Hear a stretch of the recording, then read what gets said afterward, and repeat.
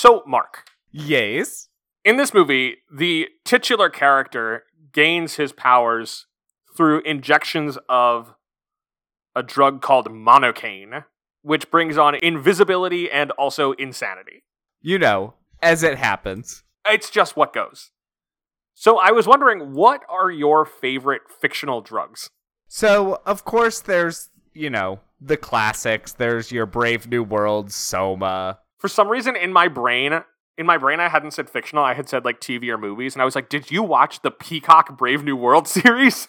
Update, I actually did. Oh! How was it? It was not bad. I actually enjoyed it. Okay. I wish it had just ended instead of setting up a season 2 that it didn't get. Yeah, that stinks. But it was entertaining. All right. Happy for Alden. Demi Moore, of course. But I think that one of my favorites is, of course, a purple inhalant that causes rage and a loss of control. And that is the gas R from the movie Detective Pikachu, which is about busting a drug ring. Oh.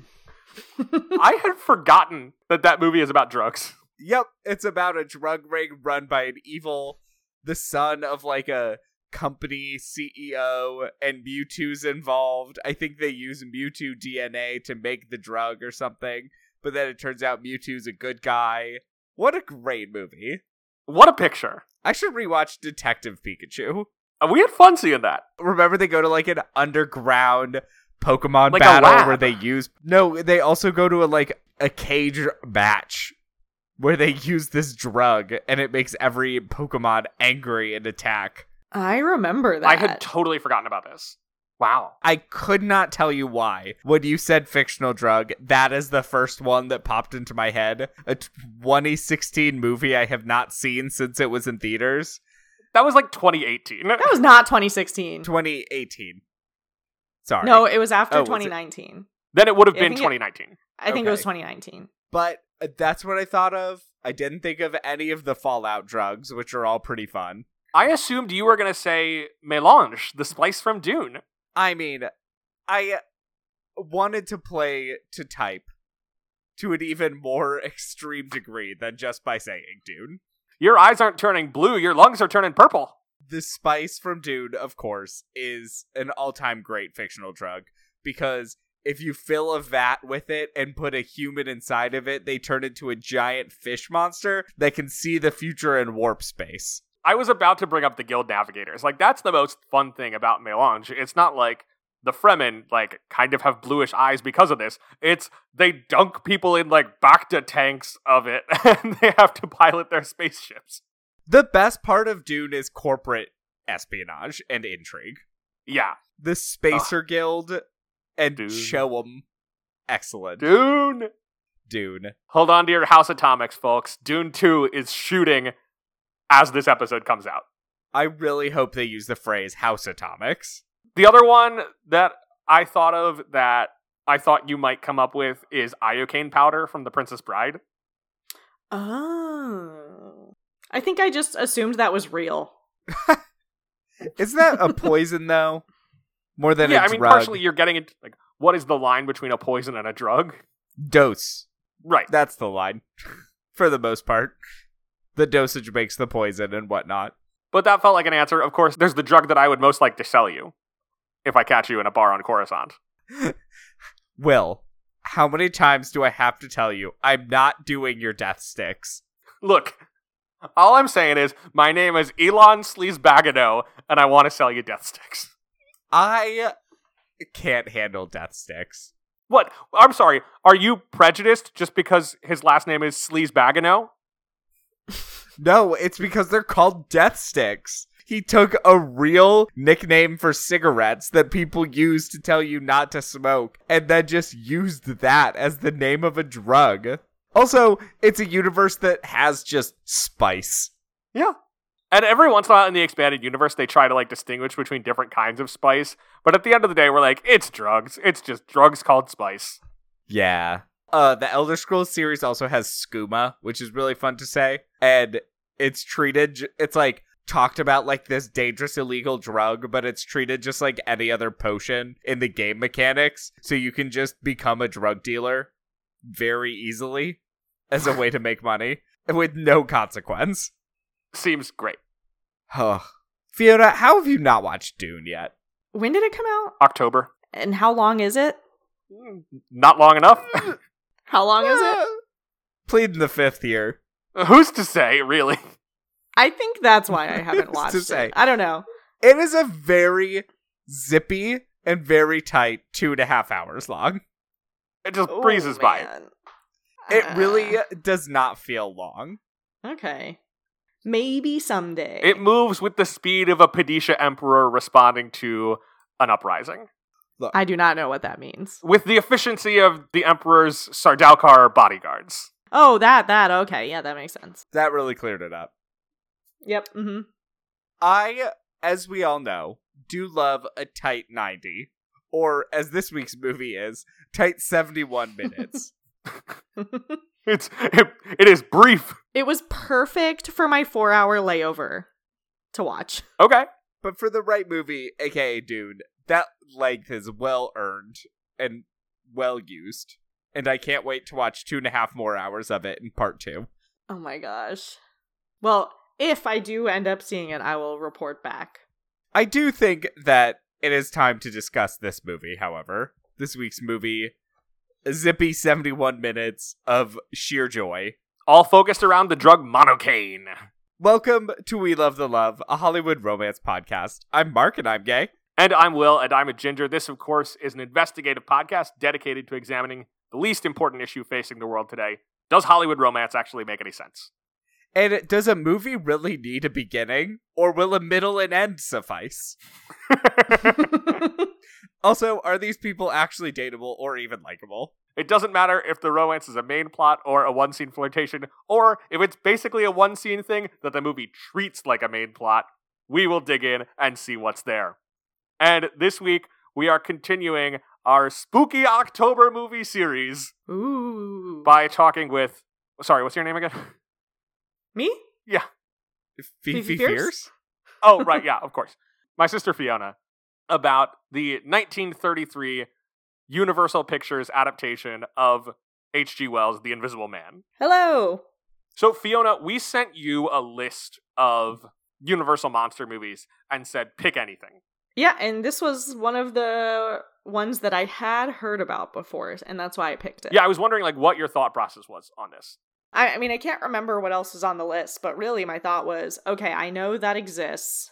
I know that I've heard of it before. Let's check it out. Did you Google run times and choose the shortest one? No, I did not. They're all short. These are all Actually, B I don't movies. even think this is the shortest one. It's not. There's an even shorter one? Yeah. I can't think of one off the top of my head, but I definitely. think Like, I mean, Dracula wow. is under 70. the Wolfman is pretty short, too. It's maybe 80, but, like, none of these are longer than 85 minutes. Well, I appreciated the length. If you had told me that this movie was only part of a full movie and the opening 30 minutes were lost, I would believe you. Yeah. That's the efficiency of a James Whale B movie. I also just love that it starts. And there's no flashbacks even. Every detail did is appreciate told that. through dialogue. Yeah. We just hit the ground running and go. He opens the door wrapped in the iconic bandages. And I was like, oh, he's already invisible. I was surprised by that. I do think, like, it's easier to do the, like, cool visual effects stuff with a dude who is already invisible than to have to show him, like, fading away. Like, that's a harder thing to pull off. Although they do show him fade back. They do, which I love. I love So that they he could- fades back from the inside out. Like, first his bones fade back, and then his muscles, and then his skin. Yeah. Mhm. Which doesn't really make any sense, but I think it's great. So I actually, when I looked it up and I saw like the cover photo, and I was like, oh, this was made in 1933. He's wrapped up in bandages. Maybe that's just what they did to make him invisible. Like, he's just going to walk around in bandages and nobody's going to see him, but that's for us. The effects are good. The effects They are were. I was incredible. surprised. I thought that it was either going to be that Fiona, like we see him walking around in bandages, or just like we don't see him at all and like stuff moves because they're like pulling strings or moving dollies. And they do both of those things. Right. But there are all these incredible sequences of him like unwrapping the bandages around his head and you see nothing behind it, or like where it's just the pants running around. Yeah, the shirt dancing around at one point. The pants running around where he's just like, ooh, I'm a pair of pants. Was so funny. Also, early on when he's just like running around the town, he's like, oh, I got your bike and I'm going to throw the bike at someone. And now to do that, so the bike, for example, they're like pulling on strings and moving on dollies and stuff like that. But when it's him and you see part of it, what they had to do is an early version of what gets done in something like The Parent Trap 65 years later, where they would shoot a version of all of those scenes on a set that was covered in black velvet, and they would put Claude Rains in a black, like, body stocking, and then just put on whatever clothes they needed to appear in the scene. And they'd have to get it to light the same way, and then shoot it again so they could mat the two frames on top of each other, so it would look like it was all happening in the same space. That's a lot of work. That's so cool. It's so cool that they pulled it off, and that's what I love in part about these old monster movies, is like, that's where a lot of the special effects innovation was taking place in this period. You watch something like King Kong, and you're watching incredible special effects. Yeah, it was very impressive. When you first see him invisible, and he takes the glasses off, and the nose, and the bandages are hollow, that was such a cool shot, and a great introduction to the effects of the movie. Yeah, so those are done just by painting on the film cells. Oh. Okay. You can't really tell that. Like, it doesn't look painted. It looks good. So some of the times it's painting. A couple of times for those, it's also they've like built a wire like mannequin. That's kind of what I figured was going on, but it still looks really good. Yeah, it does. It's awesome. So I think, Mark, you had not seen this either, right? No, I hadn't. Yeah, this was a new one for me too. But have you read the novel? I have not. Most of my exposure to H.G. Wells comes from Paul F. Tompkins' The Dead Authors podcast, where he plays H.G. Wells and has a time machine and uses it to, like, time travel authors to LA to do a live podcast. That is a great podcast.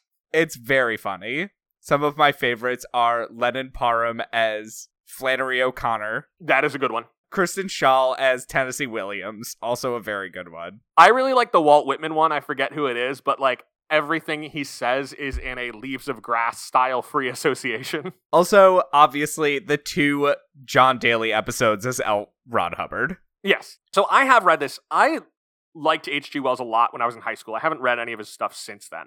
But I enjoy Wells as like the proto version of the sci-fi short story writer, where like the infrastructure of sci-fi magazines didn't exist yet for him to be actually writing short stories. So they're all like 100-page novellas, but they all have that sci-fi short story attitude of like, I've thought of an interesting idea and let's just play this out a little bit without going into too much like world building. And the whole thing of The Invisible Man is like, if you give someone the power to be invisible, like, how will that change who they are? And in the novel, it is like, this guy increasingly feels this sense of impunity. Like, he can do anything he wants. He can take advantage of people. He can be increasingly rude and ultimately cruel because he has this power.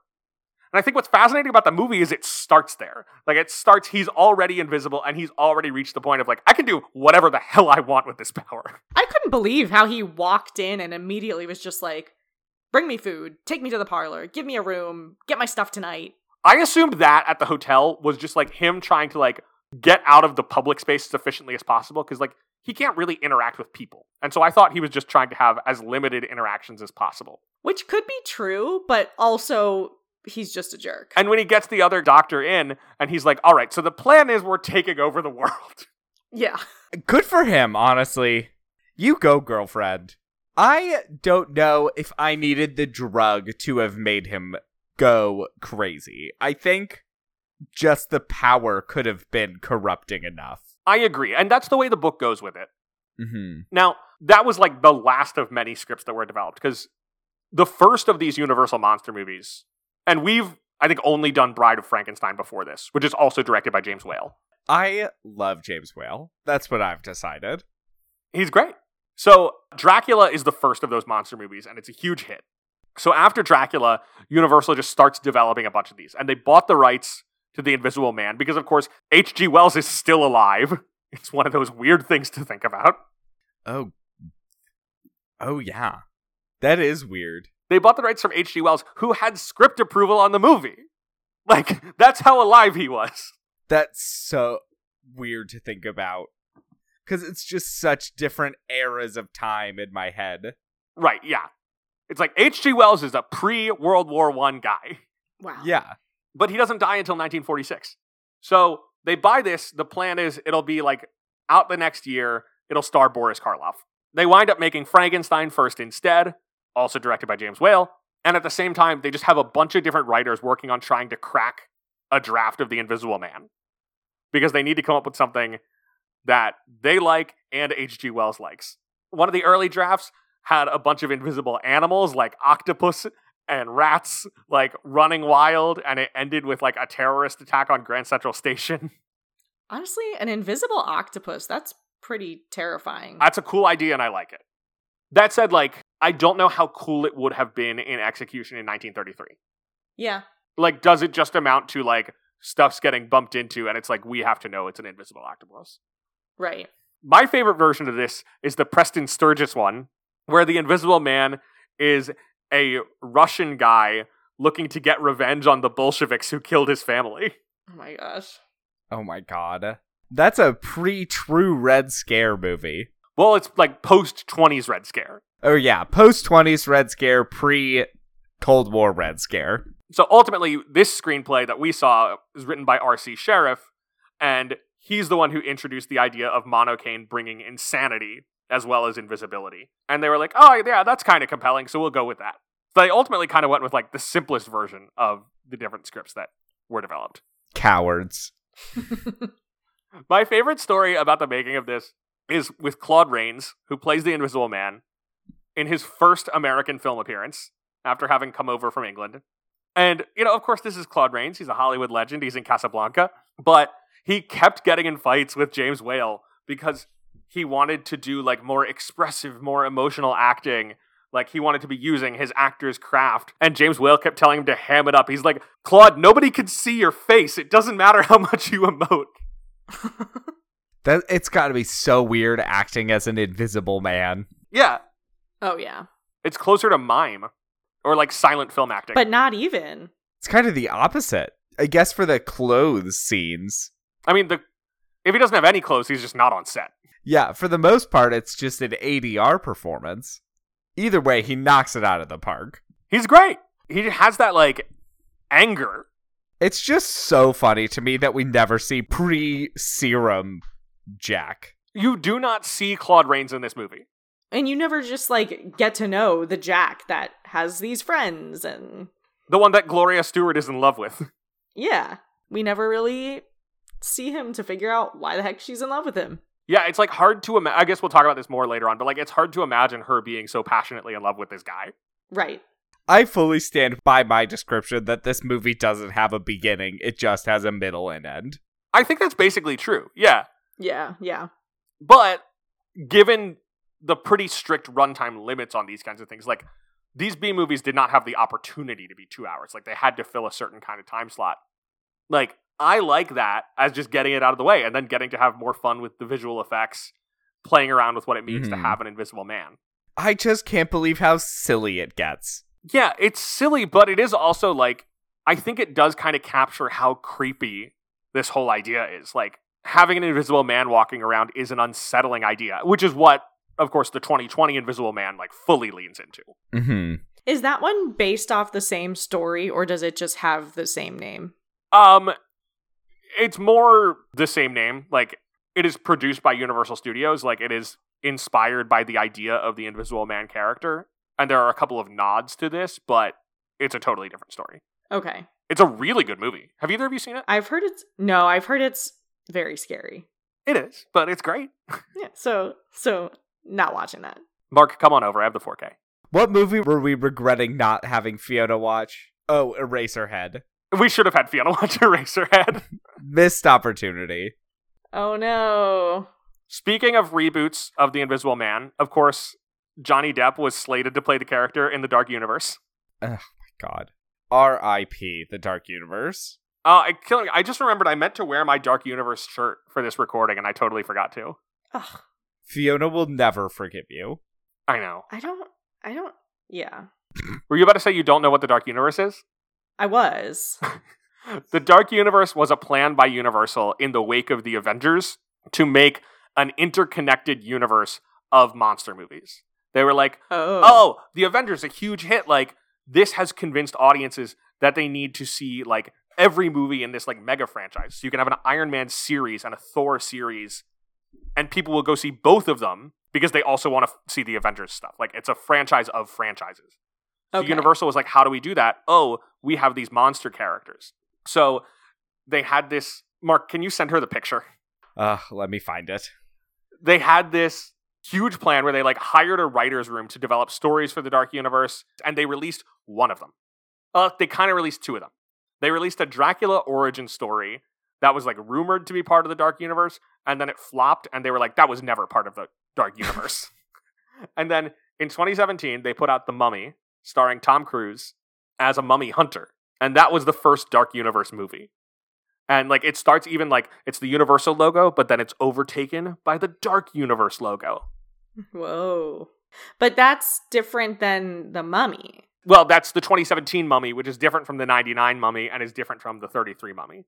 Okay. So that one introduces Tom Cruise, the mummy hunter, and it introduces Russell Crowe as Dr. Henry Jekyll, who, of course, would also turn into Mr. Hyde in a later movie. How fun. And then in the process, Mark, do you have the picture? It's sending. Oh, apparently you have to download it. Oops. Accept. Open. And this was an announcement of the cast of the Dark Universe. You can see this photo. It's a lot of people who were definitely in a room together. Mm-hmm. So you've got Cruise there in the middle. You've got Dr. Henry Jekyll. Javier Bardem in the chair there. He was going to play Frankenstein. And Johnny Depp, the Invisible Man. And The Mummy was a flop. And the Dark Universe was canceled. And none of the other movies ever got made. Interesting. Which, some of them sounded like they could be interesting. So it's kind of a shame. I was interested in Bill Condon's Bride of Frankenstein. Me too. I didn't think it was going to be good, but I was interested in seeing it. I was very curious. Now, here's the thing, like, since the failure of the Dark Universe, they did what I think is a good thing, which is they said, all right, instead of making these as, like, tent poles, we're going to hand them to Blumhouse and let them make small-budget versions of them. And that's where we got the Elizabeth Moss Invisible Man instead of the Johnny Depp one. And that's, like, a much smaller scale, like, cool, scary movie. Like, right in the middle of Dark Universe being canceled and the transition to this, in, like, 2019, they announced a new Invisible Woman movie directed by and starring Elizabeth Banks. And I have not been able to find out if that's still in development or not. Is it the same sort of story, just as an Invisible Woman? I mean, kind of. So the thing is, like, all of these original monster movies of the 30s, like, they were all, like, series. So there are a bunch of sequels to all of them. Invisible Man, you don't get them immediately. Like, Frankenstein, you have a series of Frankenstein movies in the 30s. Invisible Man, this one comes out in 1933, and that's it. But then in 1940, Frankenstein and Dracula were re-released as a double bill, so you would go and see them back to back. And it was like a huge box office success. And Universal was like, oh, people are still into monsters. We should make more monster movies. And in the 40s, they make a ton of sequels to the older ones, including a bunch of Invisible Man sequels. The Invisible Man Returns, The Invisible Man's Revenge, and they make The Indivisible Woman, about a woman who gains the power to become invisible and uses it to get revenge on her boss. Oh, okay. So Elizabeth Banks doing an Invisible Woman movie is, to some degree, calling back to that movie from the 40s. So we'll see if it happens. I don't know. I like the idea that the 2020 Invisible Man would be a model going forward of, like, let's use these as a jumping off point to make some new kinds of ideas. Monsters are great. I like the concept of more monster movies. Tentpole IP, less intriguing to me. So I mourn the loss of the Dark Universe in some ways, but also if we just get more monster movies out of it, I'm fine. I mean, the Dark Universe is also funnier the less there is of it, so I feel like we won. Like, there being one movie Dark is Universe hilarious. Movie is the funniest number of Dark Universe movies. Like, 1 is funnier than 0, and also it's funnier than 2. Especially with the publicity still. Right. So, last year for my birthday, my then fiance as of this episode coming out, now wife, had a shirt made for me with the Dark Universe logo on it. Oh, that's fun. It's great. I've gotten compliments for it at movie theaters. I got that. I got my Maria Menounos shirt, and I got my Nicole Kidman AMC shirt. You have a Maria Menounos shirt? Yeah. Mark and I bought them for each other for Christmas last year. Oh my gosh. Do they have her face on them? No, it just says show up early for Maria Menounos. Ah, okay. Let me tell you, in like early 2021, I was like at a gas station and Maria Menounos was on the little like gas pump TV screen. And I was like, my friend Maria, I have missed you so dearly. It is so genuinely nice to see you. I'm sure she feels the same way. When Wonder Woman 84 came out, and it was like released on Christmas Day in theaters and on HBO Max at the same time. It was the first of those HBO Max day and date releases. Somebody made a YouTube playlist of like recreate the movie experience in your home because you're not going to a movie theater. And it was like a 30-minute long YouTube playlist that started with clips of Maria Menounos and Nuvi interspersed with like car commercials and promos for Amazon TV series. And then it went to a Maria Menounos wrap-up video, and then it played like 5 trailers. And the whole thing was just like, watch this, and then hit play on Wonder Woman. And I did. And in like December of 2020, it was one of the most wonderful things I could have asked for. People have too much time, and also create great things. Yeah. Yes. What was funny was this got posted on a Reddit that I was on, and all the like European Redditors on there were like, wait, you all sit through all of that? Do they not? I guess not. Now, of course, like, only the trailers start at Showtime. Like, I watched all of the, like, Nuvi nonsense, which I normally don't see, because I actually don't normally show up early for Maria Menounos. Yeah, yeah. Anyway, AMC has renewed Nicole Kidman's contract for another year, so we'll be seeing more of her. Will we get different scenes? I hope so. We will have to wait and see, I guess. I still like my idea of, like, every month they should give a different, like, Oscar-winning director, Nicole Kidman, that script, and an empty theater, and they get to shoot it however they like. And they rotate out like the same video, but made entirely differently. That'd be kind of fun. And in one, maybe she could be invisible. Maybe. Or at least have bandages wrapped around her head. So I think we should probably talk about romance, though, right? Yes. That is the point of the podcast. Wow. I feel like this is one of the less Really? romantic monster movies. Well, I just have to say, this was a relief after my last appearance on this show. No teeth this time? Yeah, I mean, No teeth. compared to your last movie, this is a cornucopia of love. It's just blossoming everywhere. Bursting out of that like police announcement megaphone that we zoom into and then go through the montage and then back out. I thought that was cool. Yep. It was kind of fun. So, every week, we break down the romantic plotline into 5 points to guide conversation. As our guest, Fiona, will you take us to point 1, or knowing you, I can only imagine, point 0? Is your... Well, okay, do you go have ahead. point 0? yeah, of course I do. We start this movie in the middle of the story. I was going to ask if your point 0 was the fact that after the Universal logo, there was a National Recovery Act logo that said, we're doing our part. I thought that was so cool. That was cool. That's not what I was referring to. No. So as Mark has said, this movie just jumps right in. There is no beginning. We start in the middle. So with that, we have to have a backstory. And the backstory, point 0, is the fact that Jack Griffin is a scientist who works for Flora's dad, and they seem to have had some sort of interest in each other. The level of this interest, we really don't know, but there's an attraction. I think it was like fairly serious. Like Flora is quite upset specifically that like he left without talking to her, and her dad is reacting like, yeah, it's weird that he left without talking to you. But at the same time, and we'll talk about this in point 2, and maybe this is just sabotage, but it's you get the impression that maybe it was a little bit one-sided. Like on Flora's part? Yeah, I mean, Weren't they engaged? we can get to it later, but Kemp tells her that Jack didn't actually care for her, and he would never care for anything more than his work, but that he himself actually loves her. Yeah, but like, I don't know that that's entirely true because like he does let Flora in at the end of the movie. Like that whole plan of using Flora, like that works. Yeah. And I don't think that would work if he didn't care about I her at all. thought they were engaged, and maybe I misunderstood. I mean, that's the vibe that I got. I mean, I didn't think that he didn't care for her, but I thought, like, I don't know.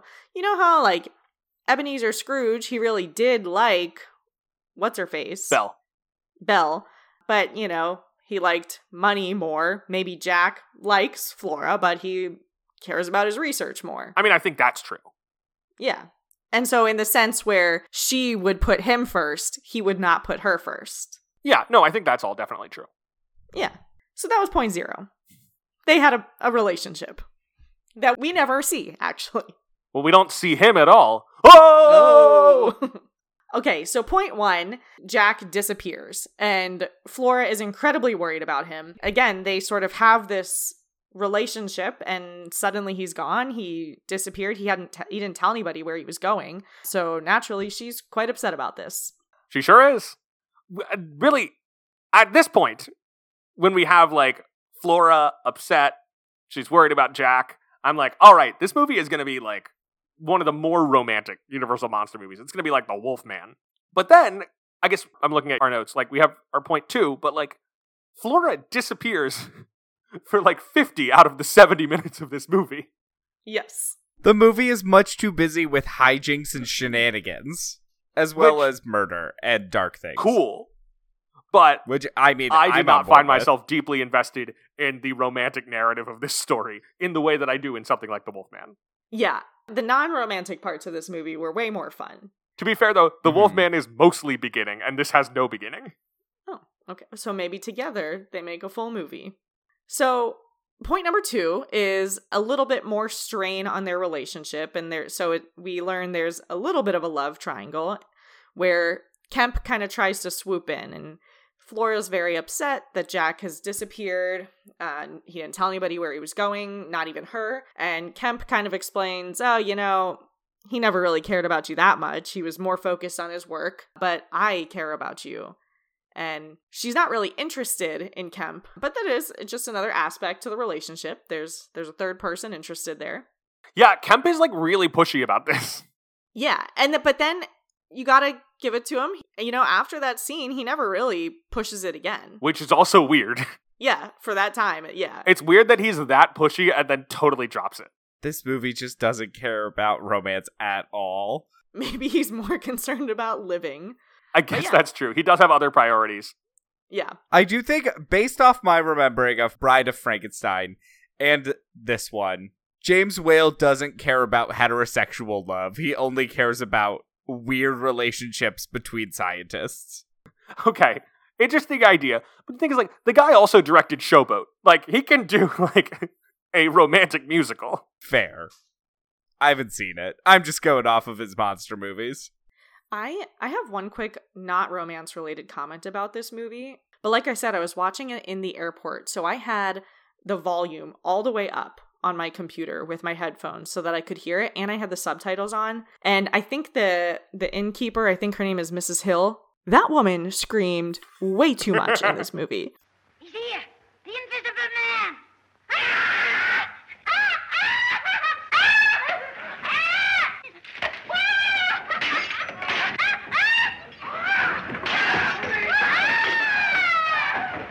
And I had the volume all the way up. You would scream too if that was happening.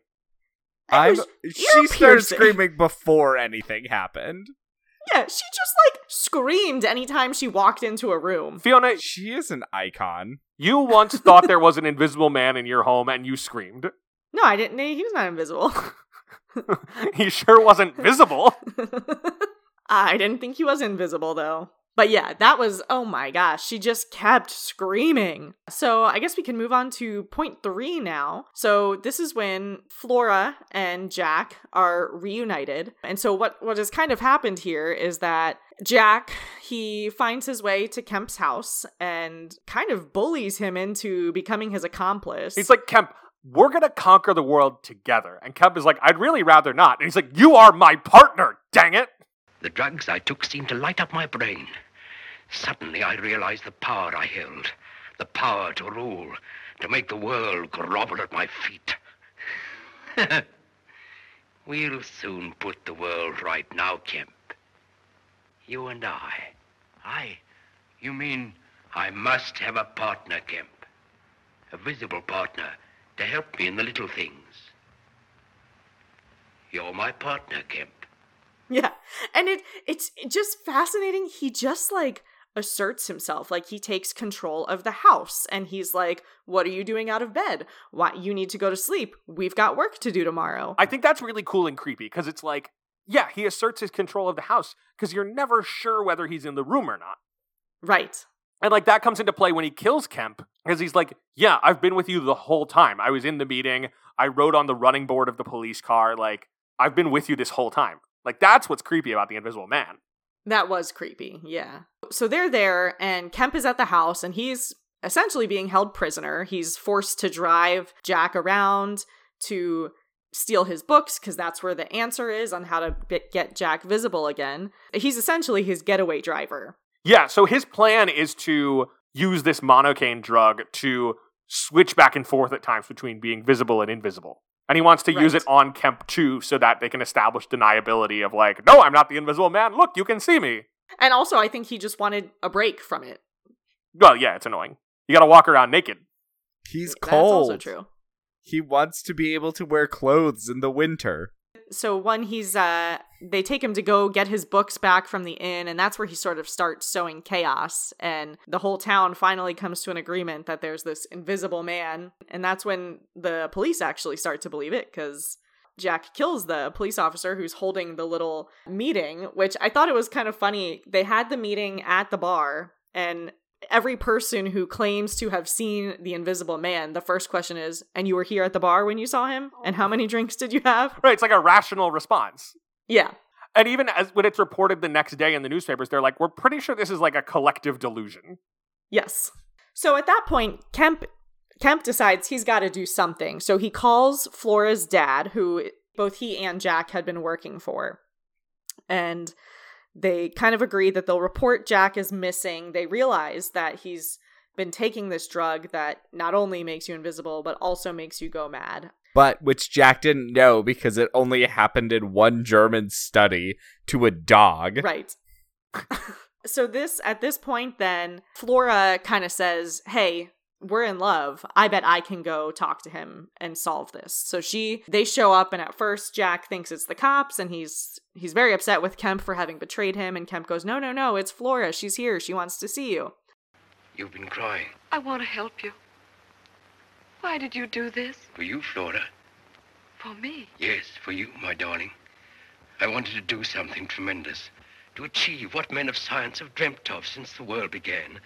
To gain wealth and fame and honor. To write my name above the greatest scientists of all time. I was so pitifully poor. I had nothing to offer you, Flora.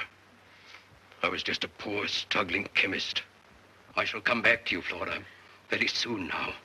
The secret of invisibility lies there in my books. I shall work in Kent's laboratory till I find the way back. There is a way back, Flora, and then I shall come to you.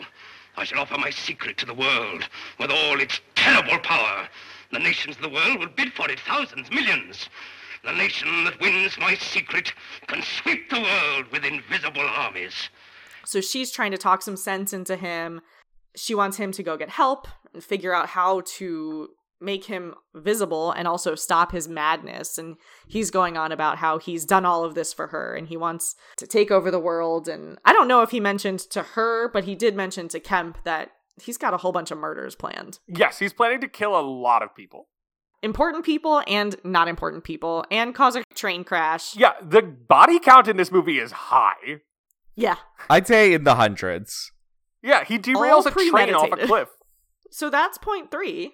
And so point 4 is the fact that Jack, now, again, he is mad right now, but he chooses to ignore Flora, essentially. And instead, he's going to go on his murdering spree. Go now, my dear. No, I want to stay. You must hide. Well, don't worry. The whole world's my hiding place. I can stand out there amongst them in the day or night and laugh at them. And she's just kind of left to go live her life, I guess. Yep. He kind of forgets about her. He's on his spree, and the police are trying to catch him. They've got a whole training session where they're figuring out how they're going to use a net to get him, and they're going to use Kemp as the bait. Their plan mostly involves holding hands and walking in a line. Yes. And the other thing, what I didn't quite get, and this kind of... So they end up shooting him, They smoke him out of a barn that he's hiding in, and the owner of the barn calls the cops and he's like, there's breathing and I don't see a body. It must be him. So they come up with this plan to set the barn on fire. And they I hope watch they pay the him back for footsteps. his barn. Oh, I know. Yeah. And all the hay. And were there animals in there? Good I question. can only imagine that a bunch of animals just died. Probably. So yeah, it's like a perfect storm of the hay is breathing and it's snowing, so they're able to see his footprints as he's going forward. Right. But my question is, like, he should be able to see them, but he just, like, walks right towards them and they shoot him. Didn't he see the gun? Did he not want, like, he knows he's making footprints. Why was he not trying to zigzag? Why or, is he like- walking so slowly? Yeah, Well, maybe it's because he's insane now. could be. Do we know how long it's monocaine? Yeah. Does it wear off ever? Like, It maybe seems like no, hasn't he was taken working any? he was working on an antidote. Yeah, he was Okay. trying to figure out a way to make himself visible again, but with the intention of going back and forth. Right. So he kind of literally walks right into his murder. And that takes us to point 5, which is the last goodbye. And Jack is on his deathbed and he asks to see Flora, and she goes in and nothing really happens. Then he dies and he becomes visible again. I knew you would come to me, Flora. I wanted to come back to you. My darling, I failed. I meddled in things that man must leave alone. All right, so do we find the romance believable? I mean, no, I part of this is again our lack of a beginning. It's hard to know why Flora is invested in Jack at all. He seems like a big old jerk. And it But even was he a sounds jerk like, from the start. and I'm just think curious yes. if Kemp's accurate in his description. I'm leaning towards yes, so I think he was not nice to her before he went crazy. So We're told repeatedly that he was kind of a shady guy who like locked up all of his work and refused to let anybody else know what he was doing. Yeah, you're right. Like he's secretive, he's rude. Gloria Foster like had a whole romance on the Titanic. Like she should be living a better life. So here's the question. Was he good looking? We don't know. We don't know. Maybe he was good looking and maybe she fell for his looks and that's it. That's a very good point. He might We be will really never hot. know. Yeah. But honestly, even his voice just sounds angry.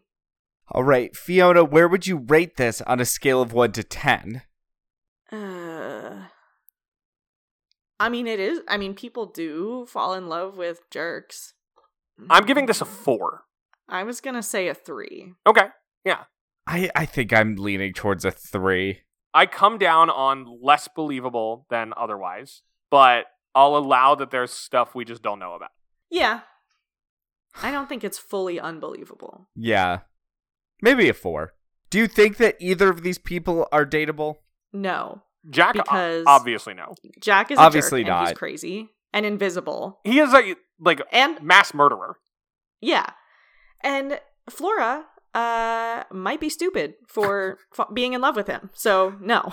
She also she's given no time in this movie beyond being stressed and annoying. Yeah. I think we cannot rule out the possibility that she's just dumb. If you did have to pick a person in this movie to date, who would you choose? Hmm.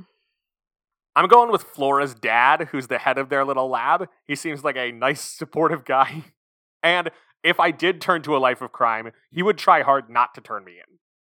That's I was going to true. pick him too. I was thinking about picking him, but I was a little worried about how he just let Jack kind of get this far. But he would be supportive of you if you did go that far. You Right. mean you're not picking Yeah. the tavern owner / innkeeper, Fiona? No. If I have to hear that scream, I will rip out my ears.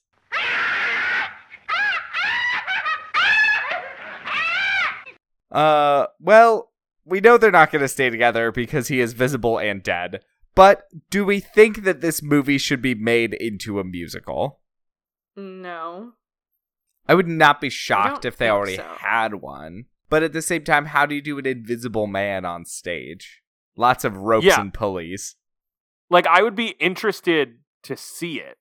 But I think I'd rather see just a stage production than a musical. Like, just a play. Yeah, I just want to see a play. Yeah, I don't know. some songs about taking over the world by being invisible aren't not interesting to me. Like Howard Ashman villain songs. Right. There has not been a musical based on the Universal version of this, but there have been many musicals inspired by the H.G. Wells novel. Oh, really? I kind of figured. No, Are like the songs major any ones. No, like nothing on Broadway, but several musicals. Okay. I just don't know that I want to hear the songs. Well, you don't have to. I have good news for you, Fiona. You do not have to. Just keep doing what you're doing. Awesome. Great. All right. That is about it for this movie. Next week, we will, at long last, be covering Darren Aronofsky's 2017 weird movie, Mother.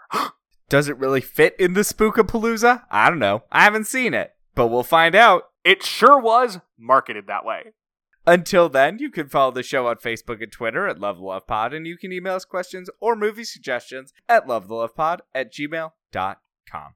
Make sure to rate, review, and subscribe, especially on Apple Podcasts, to help other people find the show.